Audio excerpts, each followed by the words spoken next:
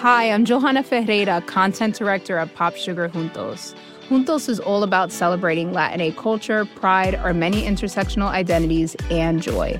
Thanks to support from Prime, there's so much to get into over at Juntos this month. From conversations with the Latinx minds behind our favorite new movies and resurrected TV shows, to thoughtful celebrity commentary and exclusive interviews with some of the biggest Latin music artists today. And it doesn't stop there. Get more of the music, movies, and shopping you love on Prime. Whatever you're into, it's on Prime. Visit Amazon.com/Prime to get more of whatever you're into, from streaming to shopping. And get all of our latest coverage at popsugar.com/juntos. Con amor, Johanna. This episode is brought to you by State Farm.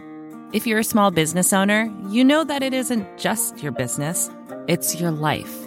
And whatever your business might be, you want someone who understands. That's why you might want to check out State Farm Small Business Insurance. Why? Because State Farm agents are small business owners too, living and working in your community. That means they know what it takes to help you personalize your policies for your small business needs. Like a good neighbor, State Farm is there. Talk to your local agent today. When some of our largest banks were failing and in crisis, our government was able to be creative and respond. When it came time for a family that was in an emergency, that didn't have anywhere to go, the government took years and years.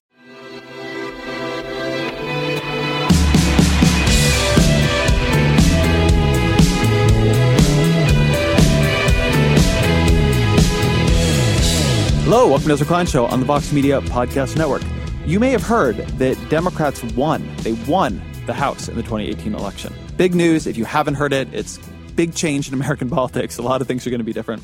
Something I've wanted to do on the show is actually talk to some of those Democrats who won, try to get a sense of every new class of, particularly in a majority, every new class of incoming members of Congress, they change the party. They change what it stands for. They change the way it does politics. They've been out there more recently talking to the public, like riding a new wave.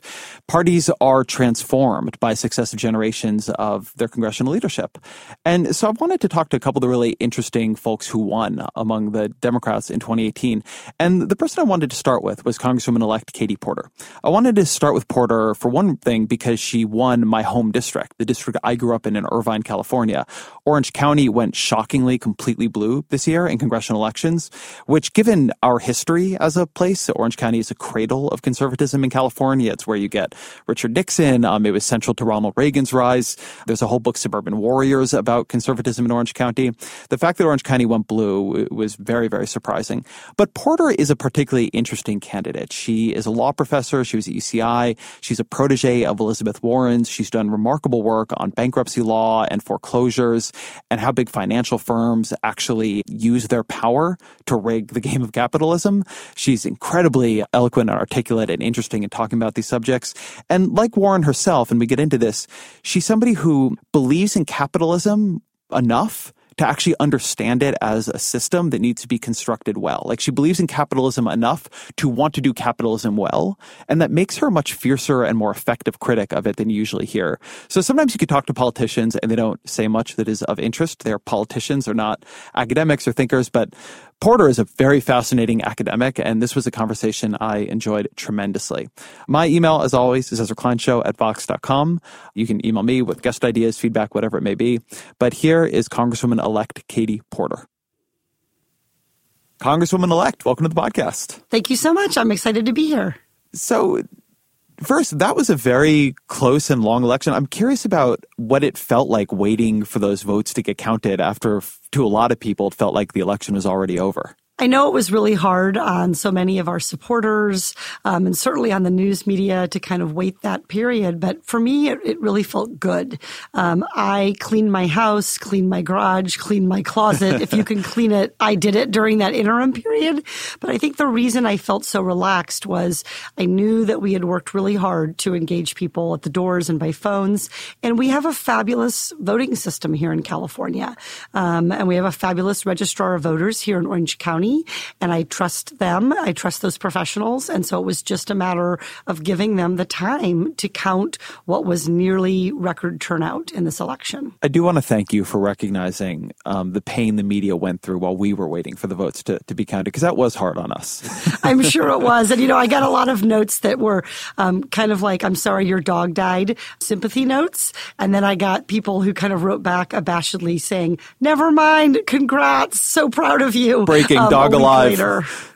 Yeah, exactly. So people just didn't know what to expect. And I think, as we talk about how to create more participation in our democracy and to create more confidence in our voting system, I think California's system is going to emerge as a model. And so I think we're going to see, hopefully down the road, a little bit longer wait, but a little bit more confidence and a little bit in the result and a little bit more transparency about how we got to that result. And I think that's really what my election should have offered to people. This is a little bit off of where I'd intend to go here at the beginning, but the thing that you're saying, what it strikes up in me is I'm worried we're going to go in another direction. I'm worried we're going to develop in this country a bifurcated voting system where in states that lean blue, you have voting systems that are trying to help people register, trying to help them vote, trying to make sure your vote is counted, trying to make it easier to vote with long early voting periods and easy vote by mail, and all these other things where the idea is like, let's have more turnout. And that in a lot of red states, it is going in the opposite direction where barriers are being erected and they're trying to cut. In Wisconsin, I believe they just cut the amount of early voting time. It seems to me that one of the two political parties, Republicans, have begun to believe, maybe correctly, that a more small d democratic country is a more big D democratic country. And so they're trying to lock down their voting systems a bit. And if we end up as a country where it's like it's easy to vote in some states and restricted to vote in others, I mean, it won't be the first time, but it's not a good place to be. Well, I think your reference to kind of it won't be the first time is an interesting one because really what we're seeing is some types of voter suppression that the federal government and states had and civil rights groups had sort of taken aim at, and we're seeing a resurgence of some of those suppression tactics. And I think this is one of the many reasons why I signed on during the campaign and was one of the first kind of half dozen people who helped put together this proposed H.R. 1 bill. And it has three prongs, anti-corruption, campaign finance, but voting protection. And so there's a lot of focus amongst my colleagues and amongst those of us who are newly elected in recognizing that there needs to be a kind of federal floor for the minimum kind of voter protections that you need to have in order to have fair federal elections. Let's talk, actually, since you brought it up for a minute, about H.R. 1. So I spoke with Congressman Sarbanes the other day, who's, one of the, of course, as you know, one of the lead authors of it. I think it's really notable that Democrats are prioritizing as their first bill a bill that is about voting process and integrity and anti-corruption. Usually what's prioritized is a bill that is more about bread and butter economic kitchen table issues. And it seems that Democrats are beginning to see progress on the latter as being dependent first on progress on the former. Absolutely. And, Congressman Sarbanes came and visited the district with me and talked with people about his long experience in fighting for campaign finance reform and like little d democratic reform of our processes. And, I think it's pretty clear the Democrats had a very, very good year in this election in terms of the House seats. And so we're interested. We clearly can win under the existing system. What this is about is not about winning and losing. It's about delivering on the kind of pleas that we heard on the campaign trail from people who are very concerned about the integrity of our elections. They're very concerned about gerrymandering. They're very concerned about making sure their vote is counted. And so I think what you're seeing from the freshman class and from the Democratic leadership is a real sense that we have to establish confidence in our democracy if we're then going to be able to have credibility when we try to have conversations about substantive issues. And then, of course, on the campaign finance side, let's be clear. I mean, when I learned that our Congress had passed a bill that Medicare could not negotiate pharmaceutical prices, I was shocked. And many, many people on the campaign trail asked me, why would that ever be a good idea? Why would we ever promise to just pay whatever price? a private company wanted to charge us as the government. And of course, the answer is there is no justifiable policy reason for that. It has to do with the influence of big pharma on our Congress. And so we're not going to be able to tackle some of those issues like healthcare, pharmaceutical prices, consumer protection, environmental protections until we have a system that people are voting their values and not just voting what a lobbyist told them to do. So I want to do a hard rewind here. Tell me, you grew up in Iowa, yeah? I did. I grew up on a farm in Iowa in the 1980s, and I was a 9-year 4-H'er. I showed pigs and cows and baked cookies and did all of that stuff. And it was during the farm crisis in the 1980s when I watched so many of our neighbors lose their farm. My dad had to stop farming and take a job in town. My mom commuted 60 miles each way to put food on the table. And I watched the small town bank in my community closed down. The FDIC literally came in at 5 o'clock on a Friday night with black cars, just like you hear about in the movies, and locked the doors of the bank. And we spent a long weekend wondering if that bank was going to reopen and wonder what that would mean for our town. And you said you grew up on a farm. Were your parents full-time farmers? Yes, they were. My dad and my grandfather both farmed. They farmed together. It was a small family operation. Sometimes they had one hired hand, but it was really mostly just the two of them. I have a lot of great memories of getting off that school bus. It was a hour-long ride home from the school. And when I would get home, the first thing I would do would be go out in our backyard, which was actually 160 acres, and go look for my grandfather and spend time with him riding around, fixing machinery, fixing fence, taking care of animals, all of those kinds of things. I ask that because so your family was dependent on the farm income. I think a lot of people don't know what the farm crisis was of that era. Can you talk a little bit about that context? Yeah. So, I think part of what with the farm crisis was it was an incredibly powerful part of my childhood. It's not really any wonder that I went on to study bankruptcy, growing up as a kid, watching families go bankrupt. But I think because it was regional in nature and largely affected the kind of upper Midwest area, a lot of the rest of the country, frankly, didn't experience it and didn't see it. And so the best way I can kind of describe it is I remember very distinctly when the financial crisis of 08 and 09 was happening and, Lehman filed bankruptcy and the markets were kind of frozen and people were scared. I remember someone saying to me, well, will we be all right? And I remember being able to say yes, because I've gone through this once before with my family.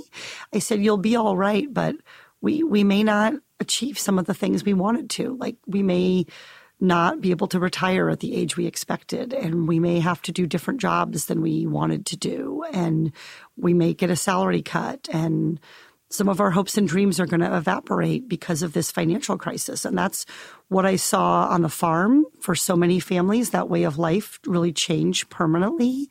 And frankly, that's what I saw here on the ground in California when I was doing foreclosure prevention work. Did the farm crisis change your family's life permanently? It did. My dad never returned to farming. It was his life's love. I think he still misses it. I think in his retirement, he secretly works as a hired hand during crop season, running a combine and doing things like that, mowing hay, now that he's retired. But we were never able to afford to go back to it. We, thank God, didn't lose our farm to bankruptcy. We lost it, as so many people do, very slowly over time. We just couldn't afford to rent that land and didn't buy a new piece of equipment when that old one broke. We patched it up, and when it couldn't be patched up anymore, we didn't harvest that. We sold off our cattle slowly but surely. And when my grandfather passed away, it was about 8 years after the worst of the foreclosure crisis. And that was really kind of the end of that way of life. And my grandmother still lives in Iowa. She owns a little bit of the land. She rents it out that we own. But for the rest of us, that just isn't coming back. Tell me a bit about your path then to studying bankruptcy law at Harvard, because that's an unusual career trajectory for anybody to take. Yeah, so to tell you the truth, Harvard gives curricular guidance, and at the time, they strongly recommended that law students take 3 courses as upperclassmen. they take a course in corporations, that they take a course in constitutional law, and that they take a course in tax. And I like to be taught by really good teachers. And they bundle these teachers together. And so you get kind of one star professor and one kind of good professor and one maybe needs improvement professor. Wait, really? And yeah, really. And so it's like somebody knows that they're the needs improvement professor in the No, bundle? I know it's so brutal, but they do know it. And they'll sometimes say it on the first day of class, right? Oof. And so my bundle was, I had Elena Kagan for constitutional law. Heard of her. Which was pretty amazing. I had a kind of nerdy but very thoughtful guy for corporate law, and I got someone for tax who was rumored to not be good. Now, as a professor, I now look a little bit more askance at these rumors, and I realized the person who might not have been good might have actually been excellent but demanding. So I thought, well, I don't, there was one really famous tax professor at the time, and I wanted that person. And so I got on the wait list, and I waited and waited and waited, and I didn't get the class. And so I decided, well, I'm not going to take tax law. But I felt guilty, because I'm a rule follower. I try to read and do what I'm supposed to do. And so I read the justification for why Harvard Law thought it was a good idea to take tax. And the primary justification was that it was really important that someone take a course in a complex code of statutes, and that they take a course that helped them see how government policy can be effectuated through statutory law. And I read the description of the bankruptcy course, and I decided that would do just as well. And at that time, at the exact same time I was making this decision, Elizabeth Warren was featured, I believe it was in Time magazine, in an article about her efforts to stop the bankruptcy reform law, which would have cracked down and made it so much harder for families to file bankruptcy. And I remember her saying this bill is death by 1,000 paper cuts to families. Just a little more paper here and a few more forms here, and pretty soon you have families unable to get help. And so I signed up and took her class, and I'll never forget the first day. Tell me about the first day. That's such a cliffhanger to end on.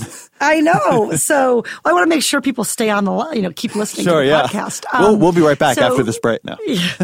So I walked in the first day, and I sat in the front row. A couple of my friends had taken Professor Warren for some other classes, and I remember so clearly, and I actually have my lecture notes from that first day, but I remember her saying that capitalism is so good at incentivizing risk-taking. It's such a powerful system of reward for those who succeed.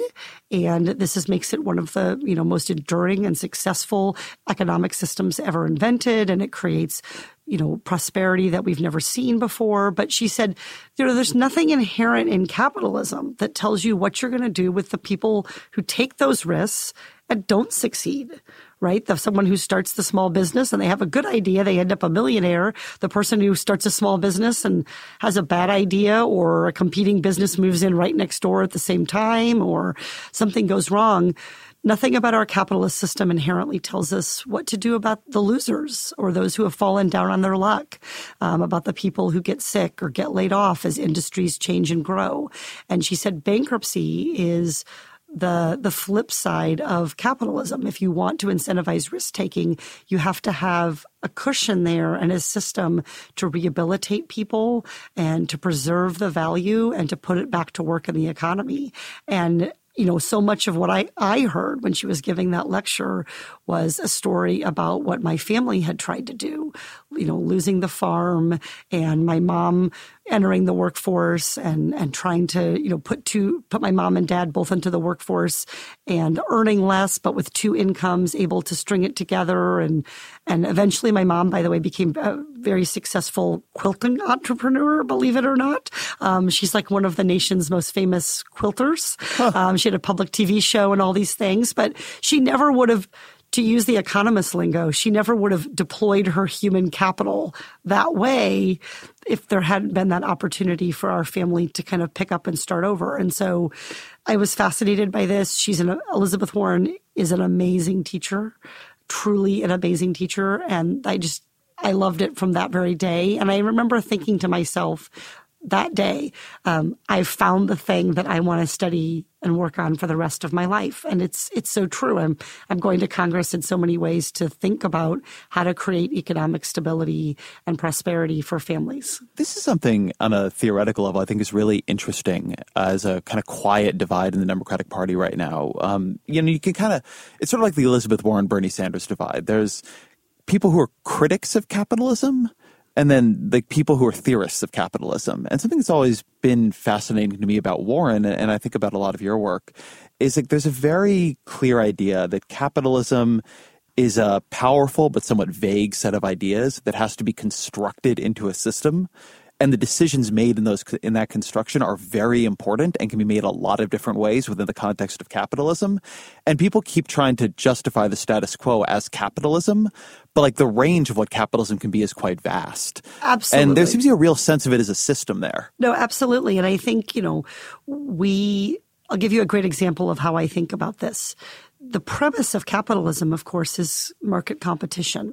And so when economists prognosticate and do this work and talk about why capitalism is so great, they make a whole series of assumptions.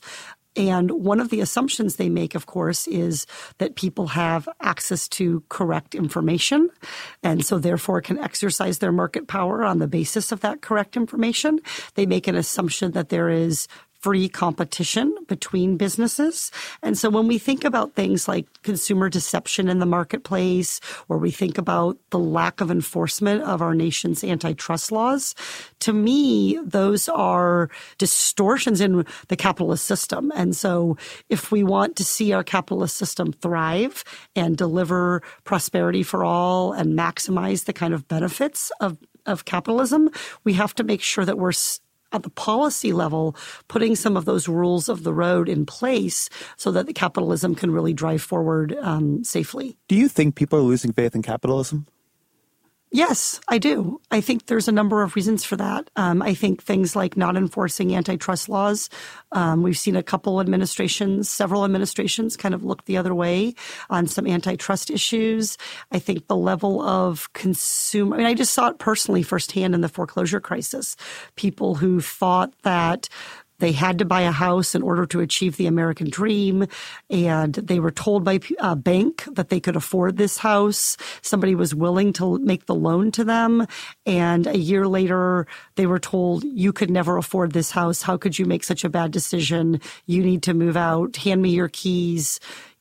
Those kinds of moments cause people those stumbles, the falls. It wasn't a stumble. It was more like a face plant during the recession of 2008, 2010.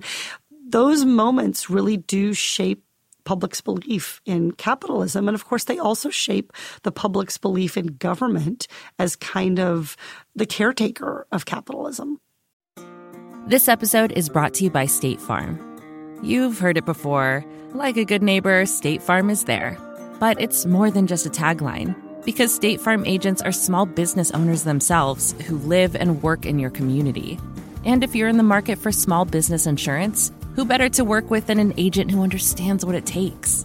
State Farm agents can help you create a personalized insurance plan that fits your small business needs and budget. Talk to your local State Farm agent today about small business insurance. Like a good neighbor, State Farm is there. Support for the gray area comes from Burrow. Getting the right furniture for your place can be really annoying. At this point in my life, I've probably gone through maybe 3 sets of outdoor deck furniture, and it's a pain in the ass for a different reason every single time. It doesn't look like it did in the pictures, the assembly isn't what they said it was, or it's just not as advertised for whatever reason. Thankfully, Burrow is the furniture company that wants to make it all a little easier. Last year, Burrow introduced their outdoor line, and this spring they're adding to it with their Dunes line, offering new seating, dining, and lounger options designed for luxury, comfort, and durability. Burrow furniture is easy to put together and take apart, so you can move or store it as needed. And it ships straight to your door for free.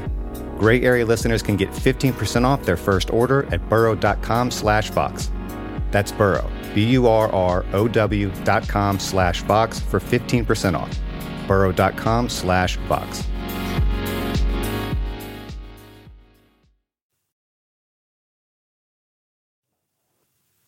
One of the things I hear from people who have lost a lot of faith in capitalism is that maybe the naive model is a way to put it. The naive model of capitalism says that what it is a fair competition. And they look around and they see an unfair competition where powerful players like banks seem to play by different rules than individuals, seem to get away with a lot more than individuals. And if capitalism can't be fair, if the market competition, if the negotiations, if the information can't be fairly distributed, then the system doesn't work. Then it's to use Bernie Sanders' language, then it's a rigged game.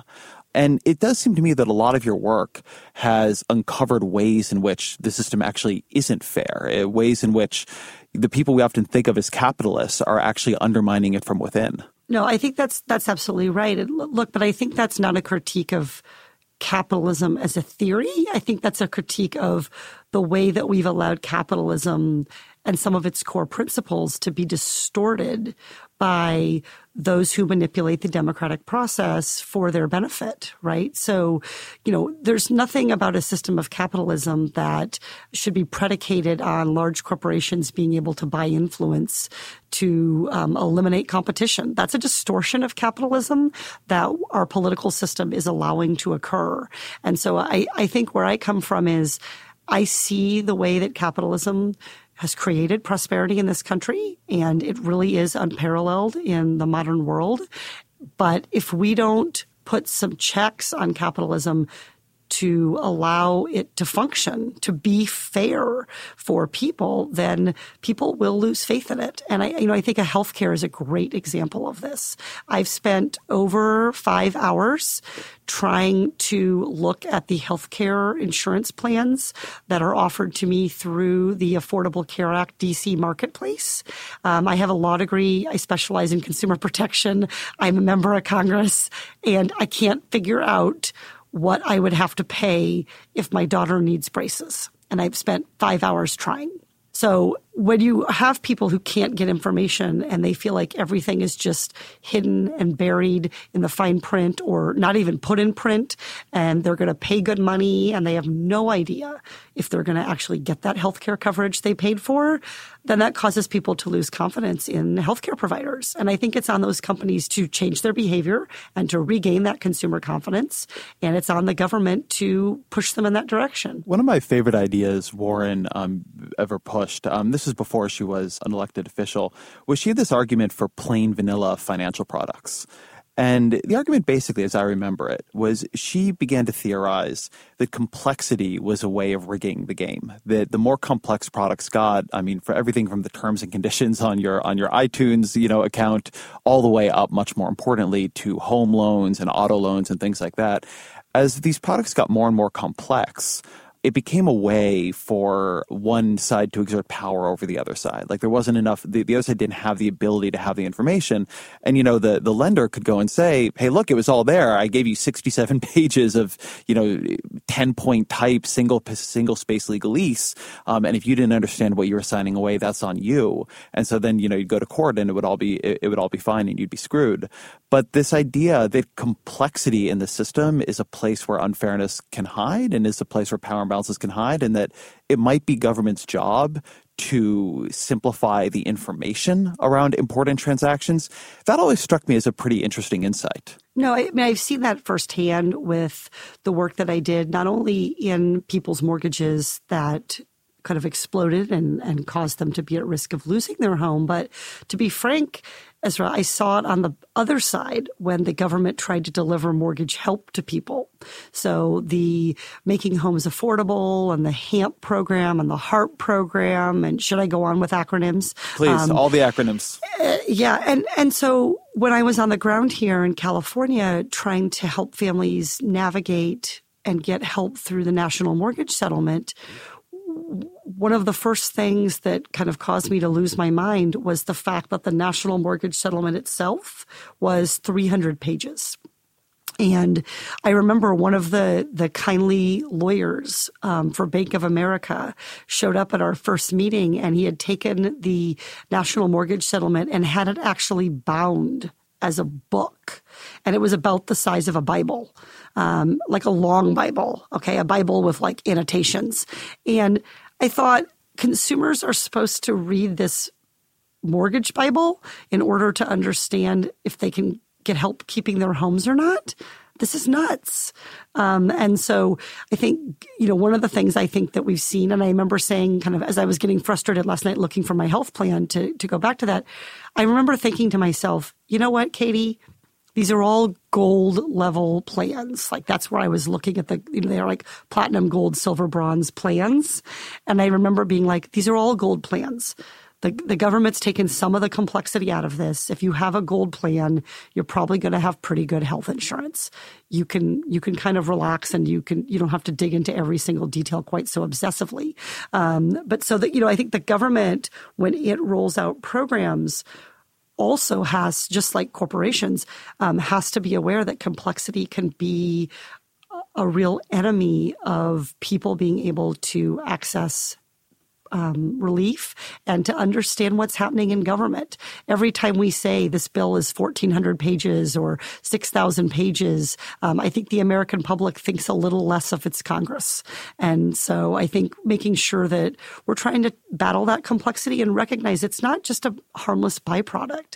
It's actually a real deterrent to civic engagement, and it's a real deterrent to good decision-making by American voters and American consumers. Although, one thing it brings up in me is I have a real frustration with this bill is X number of pages, in part because short bills on complex topics, what they often do is say, and the authorities shall thereby be designated to the secretary of blah, blah, blah.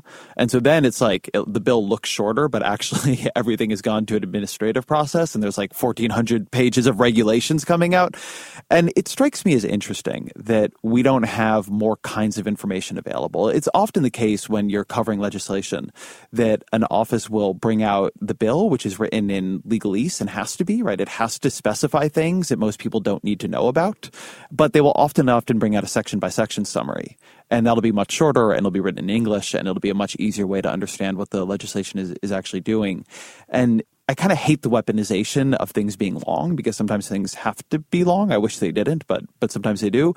But that doesn't mean there shouldn't be other products in the market too that have to actually conform to what the thing really means and says. There was never a good place for just like somebody in the country to go and learn about the Affordable Care Act, right? Like the government really never explained what that was in one place that you could actually read and that was well done. Yeah, no, there's definitely some things have to be complex, but it's also true that, the banks would say, look, all this complexity in these mortgage products allow us to offer all of these features that ultimately make this a better product. And so it's true that all of the twists and turns in a bill allow us to tackle more of the problem. But I do think there's always a balance there between how much you kind of bite off at one chunk and also how you explain it to people and how you translate it to people. So, we've seen the government pre-President Trump spend 3 or 4 years really working on improving mortgage disclosures. And they did lots of cognitive research where they put these mortgage disclosures in front of people. And they actually did kind of heat mapping of how long people's eyes stayed on the disclosure and what parts they read and what parts they skimmed over. And they asked them questions after they looked at these disclosures. People at different levels of education, first-time home buyers, seniors, and tried to come up with a disclosure form that based on how people actually engage with information would be effective, despite the complexity of the mortgage. And so I think there's some lessons there for how we explain what we're trying to do in Washington to everyday people. I want to go through some of your research more specifically. When we sat down it feels like 10 years ago now, but when we sat down at the UCI Marketplace early in your campaign and we were talking, you gave me this great example around why we have to fax in so many documents, like why that is done. Can you talk a bit about that? Yeah, this is one of my pet peeves in life. I saw this with the mortgage work, and I see this right now with, for instance, my health. It's the end of the year. A lot of us are getting notifications about our flexible spending accounts for healthcare or dependent care.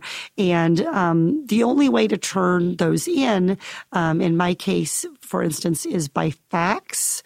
And then they have this big disclaimer, if you really insist and will receive a delay in processing and are willing to risk it being lost, you can mail it in. And here's the thing.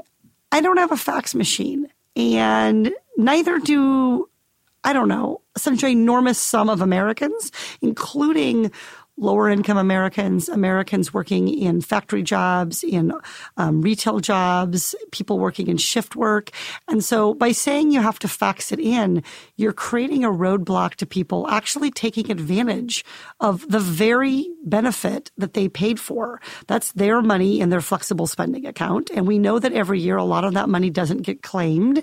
And the faxing is just a tool to deter people from actually getting what they paid for. And so to me, it's just a form of kind of very, very low grade, almost kind of benefit theft.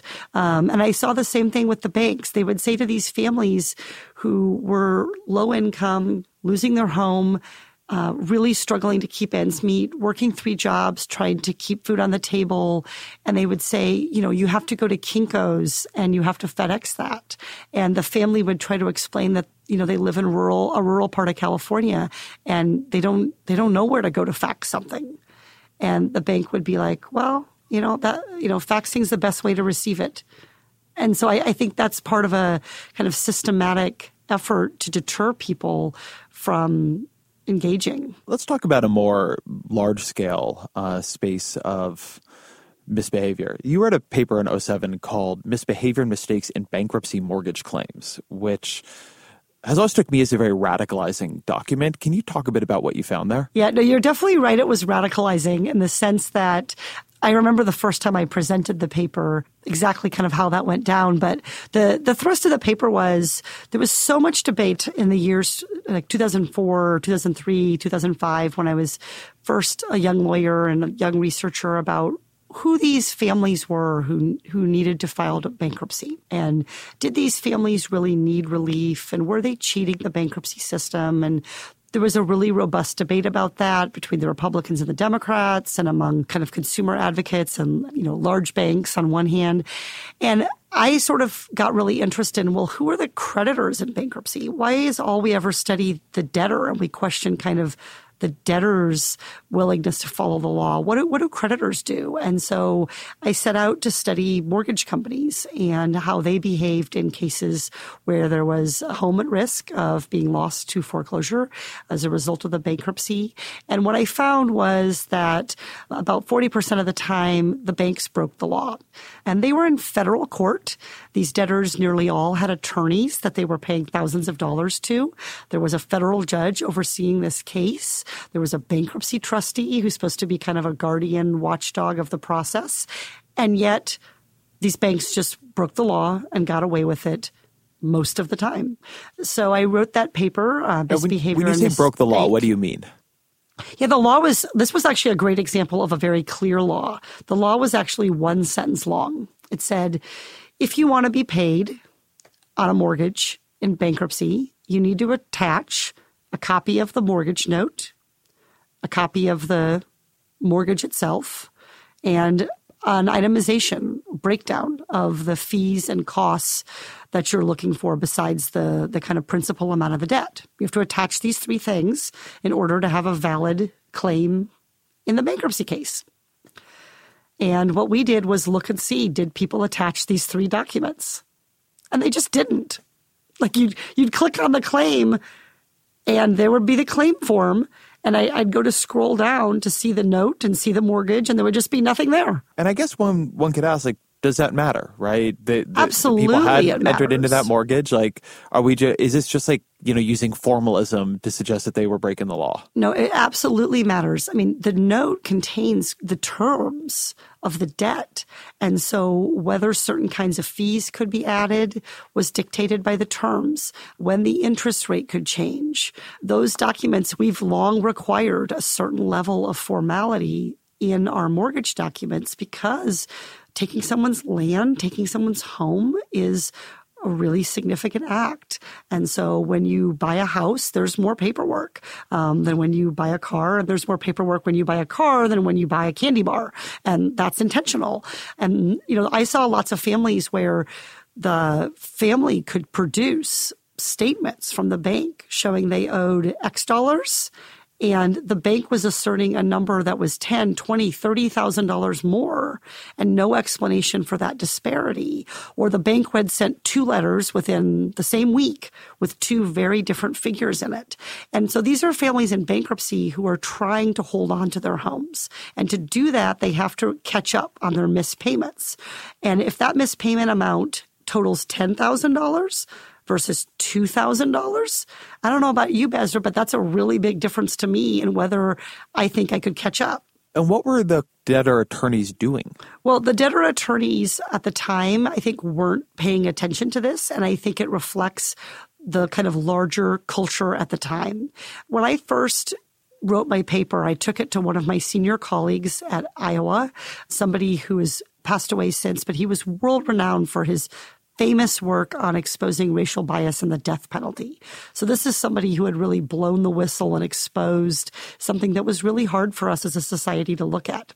And he was an empirical scholar. I mean, he really looked at what happened in death penalty sentencing. And I asked him to read my paper, and I remember him telling me that, you can't say these banks are engaged in misbehavior. Like, it could all just be accidental. And I remember, kind of pushing back as a young scholar and saying, well, it's like half the time, and they're off sometimes by thousands of dollars, and they have a duty to follow the law. And if they're not following at this level, it seems like this is not a one-off by some employee who, had too much Mountain Dew and added an extra zero. It seems like this is just an intentional disregard for the law. And so I went ahead and I kind of stuck to my guns, and I published the paper and called it misbehavior and mistake in mortgage claims. And I presented the paper for the first time in a hotel ballroom at a continuing legal education, which for people who are lawyers is also known as reading the paper. So that people in the room are kind of reading the paper, and I'm up on stage, and I'm really earnest, and I'm young, and I have charts, and I have facts, and I have data, and I have graphs, and I'm building this case establishing that the banks break the law, and they do it over and over and over again, and they do it in North Carolina, and they do it in Nevada, and they do it to the tune of $10,000, and they do it to the tune of $100,000. And I get all done, and I say, are there any questions? And the room is quiet. And I just, I'm good at waiting as a professor, because students sometimes take some time to think. And a gentleman way at the back, wearing a what looked to be a suit that cost more than my mortgage at the time, raised his hand, and I was excited, and I said, "Yes, sir." And he said to me in that same voice that my school principal always used when he said I talked too much, he said, "Young lady, Wells Fargo does not make mistakes." And I remember just being dumbfounded at the kind of ability of his to overlook what I had just presented, which were clearly, at the minimum, they were mistakes. And as I thought about that statement over the years, I've realized maybe there was a hidden truth there. Wells Fargo doesn't make mistakes. Wells Fargo intentionally rips people off. Yeah, as soon as you said that, I thought, oh, that's really damning. I'm sure he didn't mean it that way, but to the story you were just telling, like, okay, so it is misbehavior. Right. But at the time, I think it really reflects to your question about kind of what were the judges doing and what were the debtors' attorneys doing. There was this perception that consumers make mistakes, big companies get it right. You know, and I remember someone telling me, it was a kind of recovered banker. And I remember him telling me that, the first rule of banking is the consumer pays all the fees. And I remember saying, well, what if the document doesn't provide for that? And he's like, doesn't matter. You just charge the consumer the fees, right? And that's sort of the first rule of banking. And I remember thinking, like, really, I thought the first rule of banking was like, be a trusted depository of people's money. Something you're getting at here is something that I've been thinking about in some different contexts recently. So as I say this, I want to say for the I'm not associating you with any of my other thoughts on this. But I just wrote yesterday, actually, I just published a big piece on Paul Ryan's speakership and the ways in which his speakership betrayed the very ideas and promises that brought him to power. Paul Ryan came up as this anti-deficit guy. He was going to usher the Republicans into a new era of cutting spending and paying even for their tax cuts. And then in every year since he's been speaker, the deficit has gone up. And, and I called this in the piece, and I called his explanations around it duplicitousness. Like, he could have done it differently. He had power over what came to the floor. He chose not to enforce a rule like pay-go. And so, the thing that he told the public they could expect from him, which was lower deficits, they got the literal opposite. And I got pushback from people, on the right, particularly on this, where they said, hey, he made hard choices and maybe they weren't even the right ones, but you can't call it duplicitous. Like, he's sincere in what he thinks. And I've been thinking a lot about this difference between words being used to ascribe motivations and words being used to describe societal effect. The public here was deceived. When you're talking about what Wells Fargo or these other banks were doing, there was misbehavior against the public. There was misbehavior against debtors, like why they were doing it. There's this particularly when we're dealing with the powerful, and Kate Mann in her book on misogyny, Down Girl, makes this point very, very eloquently. But when we're talking about powerful people, we have a tendency to be very sympathetic about their motivations. And it's often much more useful and clarifying to talk about the effect on society, the effect on the people you're supposed to be talking about. But there's this constant, well, yes, everything you're saying about what happened may be true, but to say they misbehaved or they were lying or they hated someone, well, you can't say that. And it's like, well, it doesn't matter what they felt. Like what matters is what they did. Yeah. No, I think that's a really astute general observation about when things go wrong, how we kind of ascribe motive to it. And, I think ultimately at some point, even if we start with the benefit of the doubt that, for instance, Speaker Ryan, started, this is really what he wanted to do. At some point when you haven't done it and you keep saying you have, I think at that point you have to take some responsibility for the fact that you're deceiving people. I think it's difficult for us as a society to kind of feel that disappointment. Somebody told me they were going to do A and they did B, and we'd rather believe that they're still doing A, and there's a way in which we kind of help them along in that belief, as you said.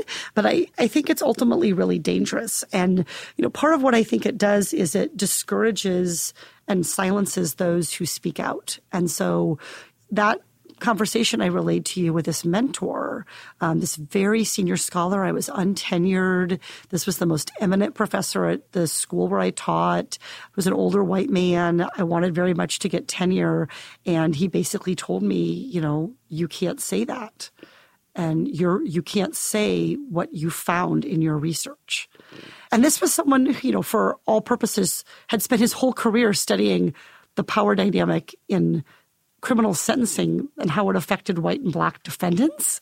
And yet here he was kind of in a different way replicating a certain kind of power dynamic. So I do think it's important to talk about those words and to use them. And there's a great example of this actually in the bankruptcy system, where there was a theory at one time that the bankruptcy courts in Delaware, which is a very pro-business state, but the bankruptcy courts in Delaware were giving favorable treatment to corporations that were filing for bankruptcy, and that we ought to maybe do something about that and change the law and force these big corporations to file in the places where, for example, they had employees or they had headquarters or they did business.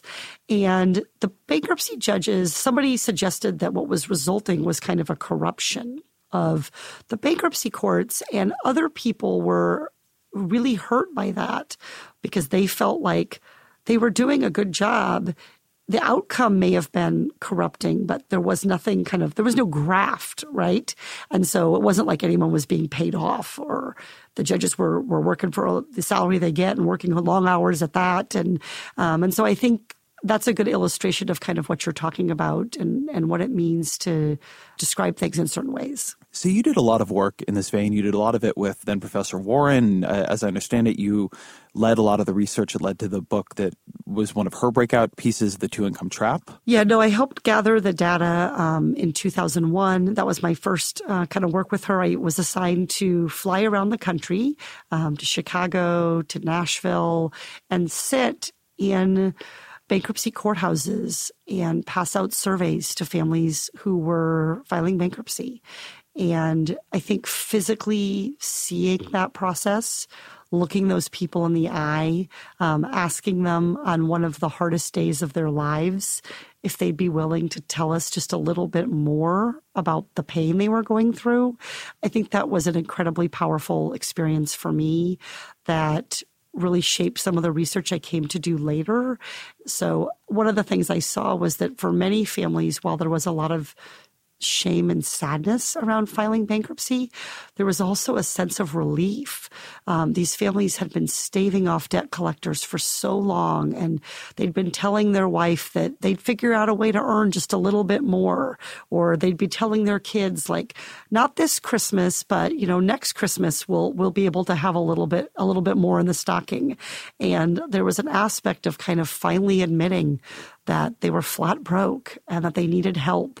That was an opportunity for these families to begin again. And I got really interested in kind of how well the bankruptcy system delivered on that promise of giving people a fresh start. So you did this work and a lot of this research, and that ends up bringing you into contact and into a fascinating role with another prominent now Democratic senator, but then Attorney General of California, Kamala Harris. Can you talk a bit about that chapter in your career? Yeah, so I was working here at the University of California, Irvine as a law professor. Great university.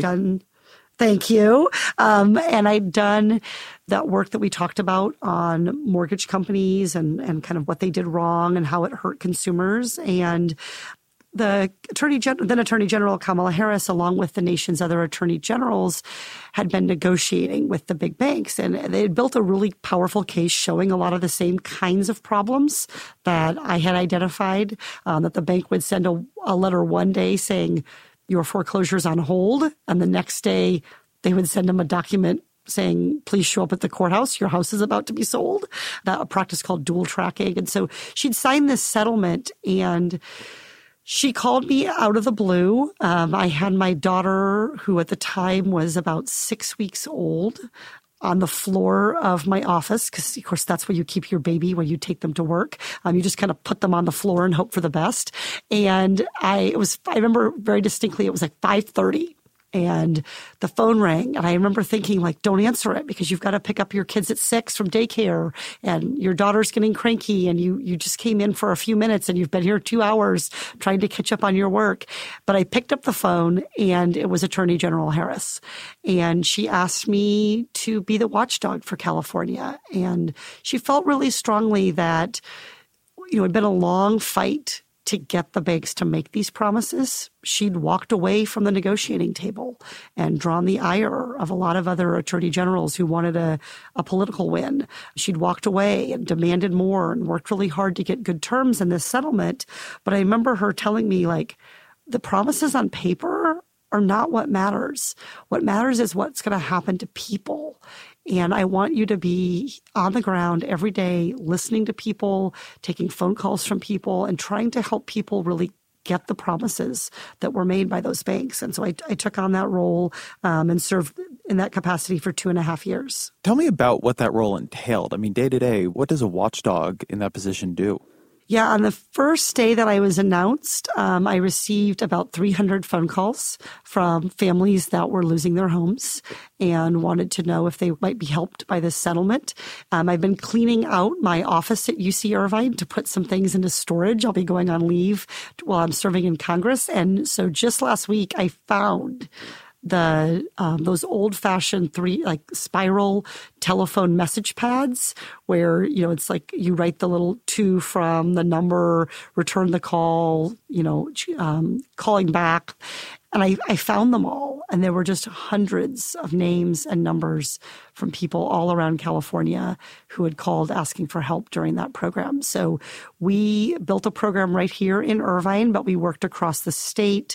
I was incredibly proud that my team spoke 6 different languages, did lots of outreach with nonprofits, with faith communities, with groups like the NAACP, trying to make sure that it wasn't just those who had fax machines and graduate degrees that were able to get help from this program, but that we tried to really push the banks to make it easier for people to get help and to deliver the help in a really fair way so that the most needy families that were capable of keeping their homes actually got the opportunity to do so. Do you think we as a country failed in our response to the housing crisis? I do. I think that for many Americans, it is still incredibly powerful lesson in power in politics that when some of our largest banks were failing and in crisis, that we went to bed after the evening news. And when we woke up in the morning, Chairman Bernanke and Tim Geithner and those people had been awake all night. And in the morning, there was this rescue plan in place. It was literally 24 hours. They had come up with a plan to stabilize those big banks.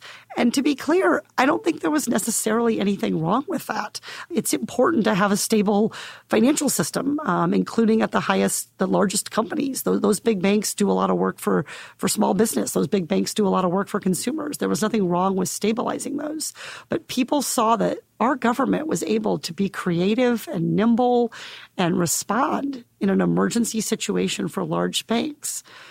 But when it came time for a family that was in an emergency, that was going to have to move into a car, that was going to have to be in a homeless shelter, that didn't have anywhere to go, literally anywhere to put their possessions when they were foreclosed on, that the government took years and years and years to try to come up with a plan and deliver a plan to actually help people. I know a lot of people who feel that I don't want to call it the original sin, but the central sin of our response is that we didn't do something like what was called then cram down. We didn't do something where we made the banks eat more of the cost of these mortgages that had been, in the end, overpriced. So we were bailing them out, and we should have done more to force them to write off some of the debt so people could keep their homes. I remember I was a supporter of cram down and I argued for it in my journalism, but I remember talking to the Obama administration who kind of supported it but didn't really fight for it and didn't seem to think it would do that much.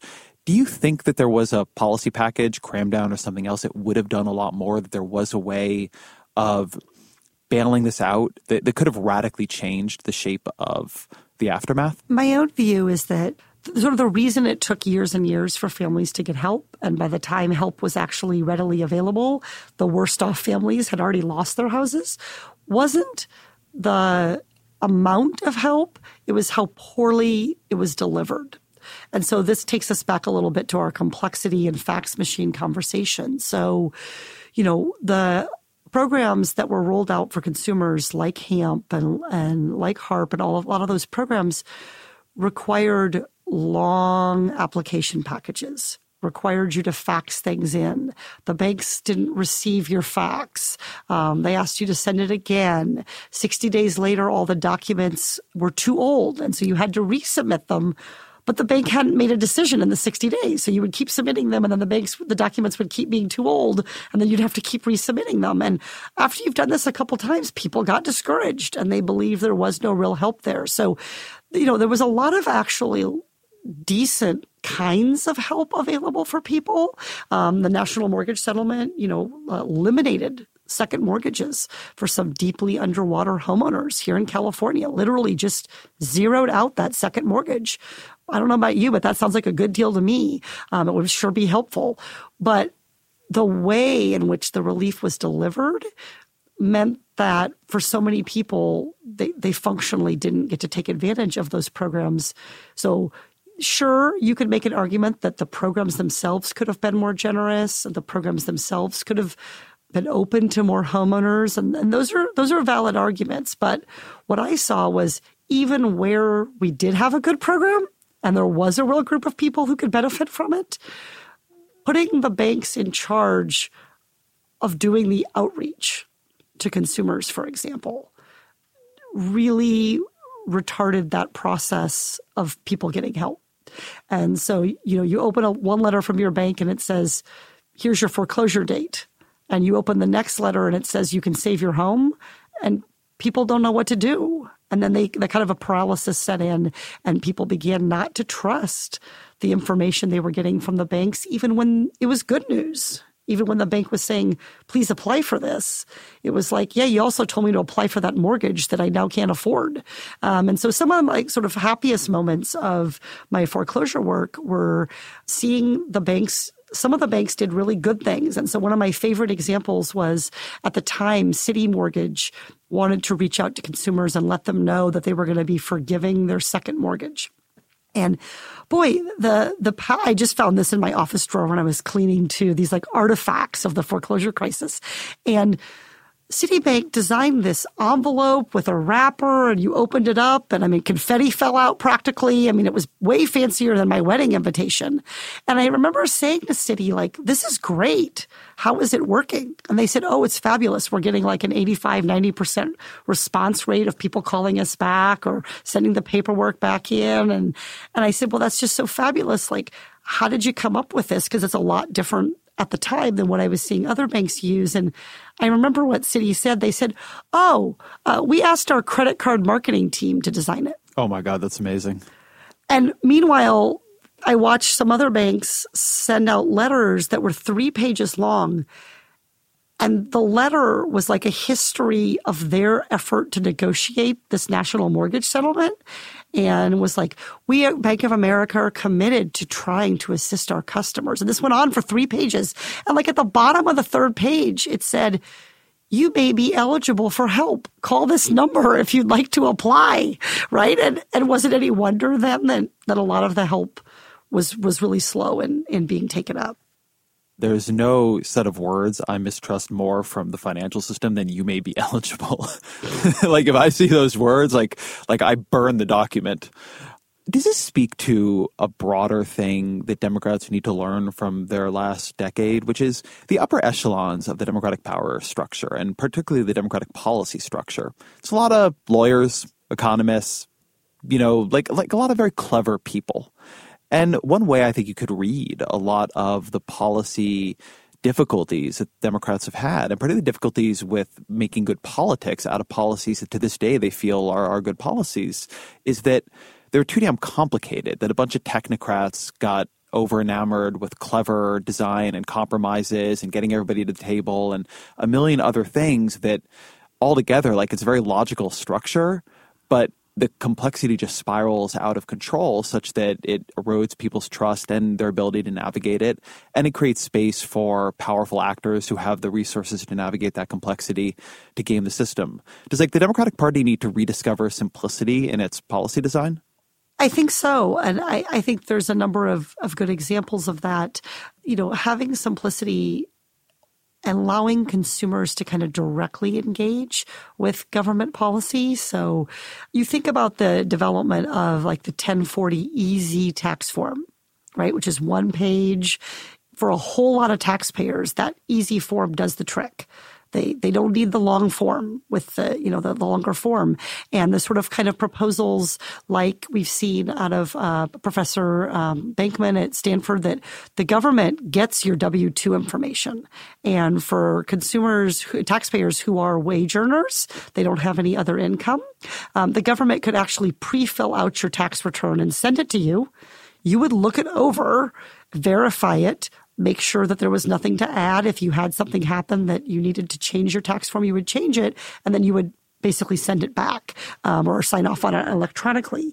And those kinds of experiences with government being competent and government engaging in a positive way with consumers, I think particularly for progressives, we have to show and really highlight where government works and where government works well.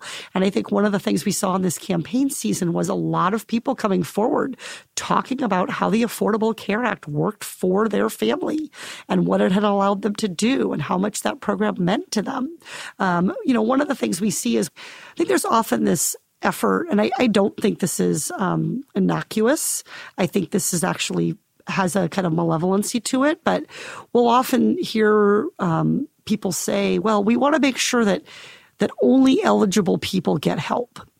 And we want to make sure that we're auditing and we're cracking down on fraud and that we're making sure that everybody meets the criteria and it's really fair. And I think that sounds good when you talk about it. I mean, who's against fairness?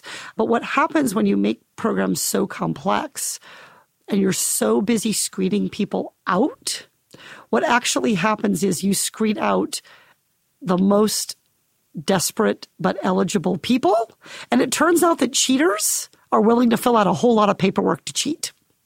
And so there's great research on this by Elder Shafir and done some work looking at what happens when we try to crack down, for instance, on welfare benefits and perceptions of fraud in welfare benefits. The longer you make the form and the more hurdles you put in place ostensibly to catch cheaters, what actually happens is the rate of cheating stays exactly the same and often even goes up a little. And the most vulnerable, the lowest income, those who most need the benefit, don't apply at all because it's so complex that they can't navigate the system. And I saw that repeat in a different way with the mortgage crisis. Support for the gray area comes from Greenlight. If you're a parent of teenagers, you might be starting conversations about money management and financial literacy. So often, the best way to learn is to do. But when it comes to money, there can be real consequences to learning the hard way. That's where Greenlight comes in. Greenlight is a debit card and money app made for families. Parents can send money to their kids and keep an eye on their spending and saving. And kids and teens can build money confidence and lifelong financial skills. My kid is way too young to talk money with, thank God. But I have a colleague here at Vox that uses Greenlight with his boys, and he loves it. If you want to help your kids learn about money, consider Greenlight. It's a convenient way for parents to raise financially smart kids and for families to navigate this stuff together. Sign up for Greenlight today and get your first month free at greenlight.com/gray area. That's greenlight.com/gray area to try Greenlight for free. Greenlight.com/gray area.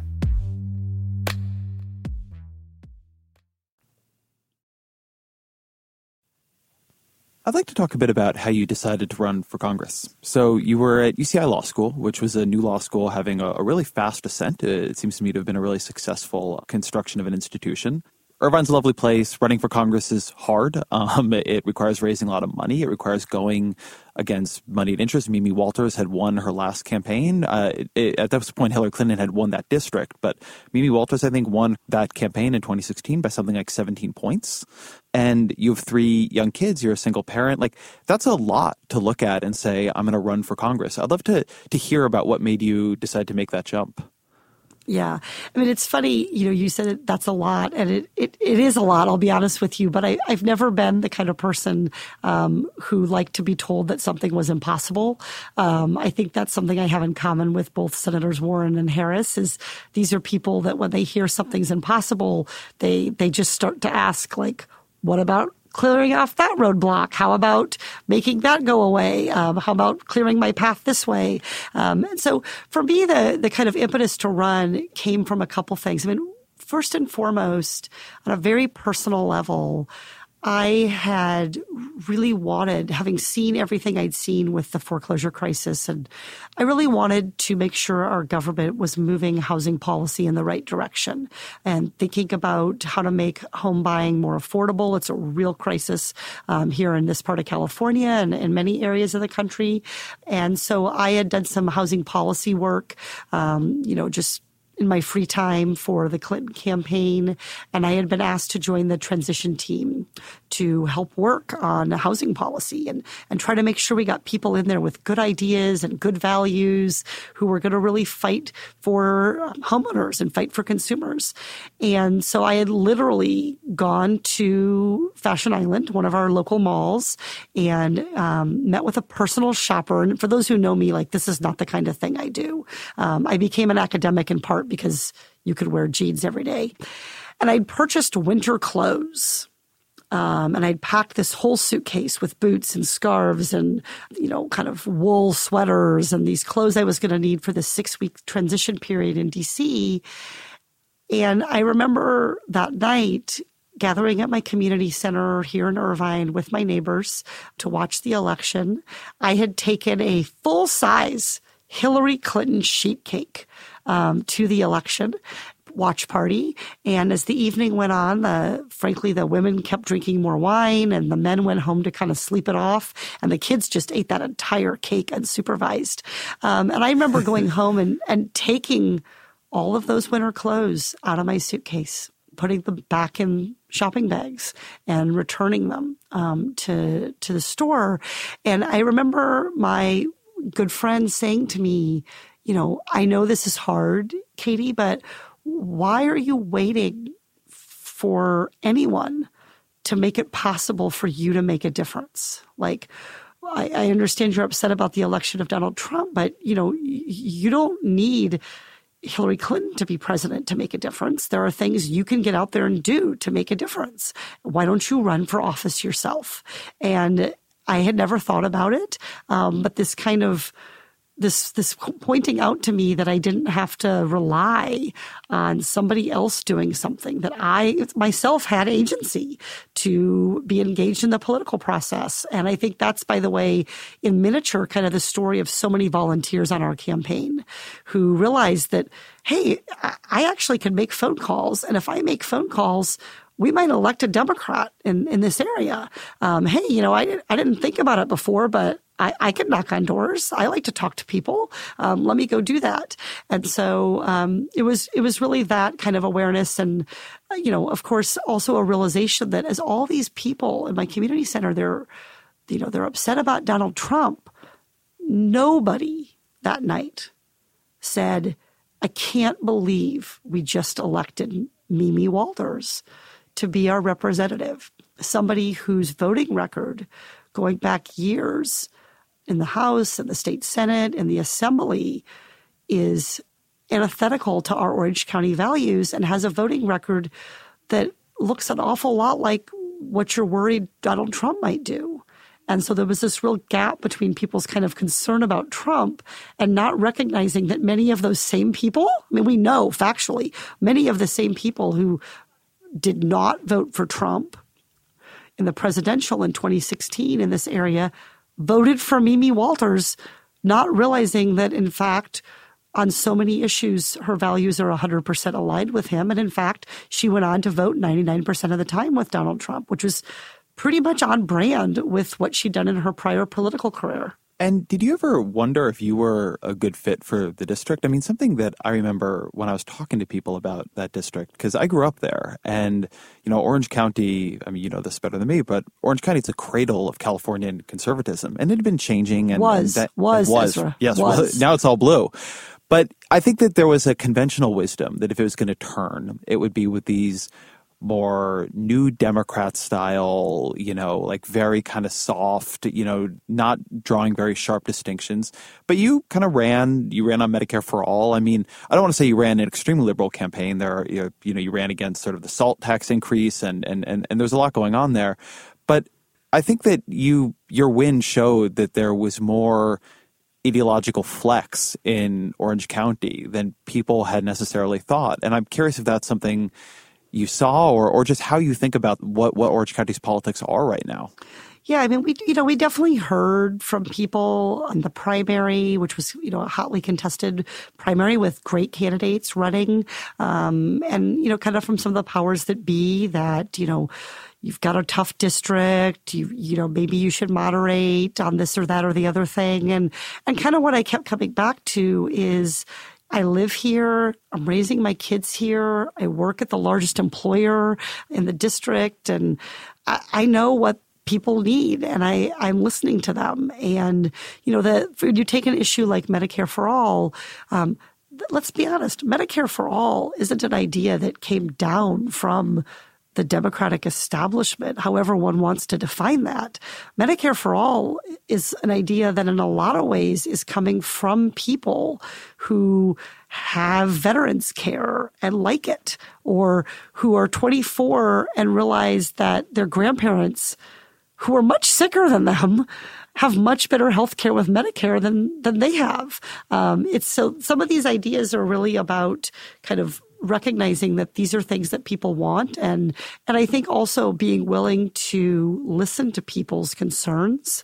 I've had people come up to me and say, I'm worried about this position or that position. I want to know more. What would happen if we moved this way or that way?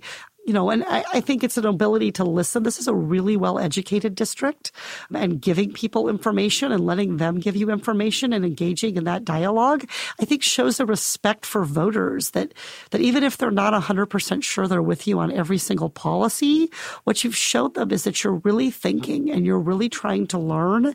And I think that plays really well in a district that values education and values civil discourse in the way that this part of Orange County does. How much do you think the voters who came out for you had just been neglected over the years? Something I think about when I think about those Orange County districts, and frankly, a lot of the districts that flipped in this election, is I knew a lot of people in that district who didn't know Mimi Walters' name. They didn't know the name of the person representing them in Congress. And in part, I think that's because the Democratic Party there had been so historically weak that it hadn't really fielded candidates against her, not serious ones, and it had not funded them. And the National Democrats didn't do that either. So you had a district that had flipped in the presidential election, but Walters had won by 17 points. And that reflected, the fact that there was a very strong, on some level at least, presidential candidate for Democrats running there, but not congressional. Is part of the lesson Democrats need to take here that they just actually need to be contesting more districts than they even in a normal year think they can win, because otherwise how do they even know what the nature of that district really is? Yeah. I mean, it's definitely true that, we had one of the hardest races in terms of the amount that Mimi Walters had won by. It was more than 17 points, as you noted. But it's true, there hadn't been a real race in terms of the amount of funding and the resources that someone had been able to bring to the campaign. And I do think every race is worth contesting. I think the more that we have strong candidates on both sides, the healthier that is for our democratic process. Little d democratic. I mean, just sort of engagement. And, one of the things that I just came to love in campaigning, I guess two things really stick out to me as kind of repeated favorite moments. I would get people who would come up to me and say, I'm a Democrat, but I'm the only one in my town. I mean, this is just not statistically plausible, but they truly believed, in a community of 20,000 people that they were the only Democrat. Or they would say, I'm the only Democrat in my neighborhood, but I'll walk my neighborhood. I'll give it a try. But I only want to talk to Democrats at first because I'm nervous. And so they'd come back and we'd give them kind of their walk packet, their list of people to go talk to. And there'd be, 300-400 names on the list. And they would say, no. I only want to talk to Democrats. And we'd be like, right. That's where we're sending you. And they would say, oh my God, Bob across the street, I had no idea he was a Democrat.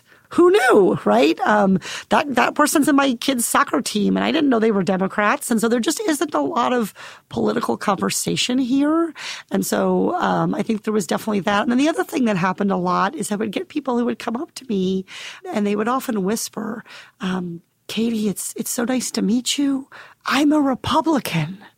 And I would always say back, I don't care. That's okay. I just want you to vote the right way that you think is going to help our country and help Orange County. And so creating a much more accepting environment for political engagement here was one of the things that all of these campaigns in Orange County did. That didn't just help us at the congressional level win. I think it helped us win some down ballot races and become more competitive in down ballot races. The campus that we're sitting on at UC Irvine, historically, turnout in the midterms was 5%. And, I think we got it up to 30-something this time. That's not where it should be. This campus has a lot more room to grow.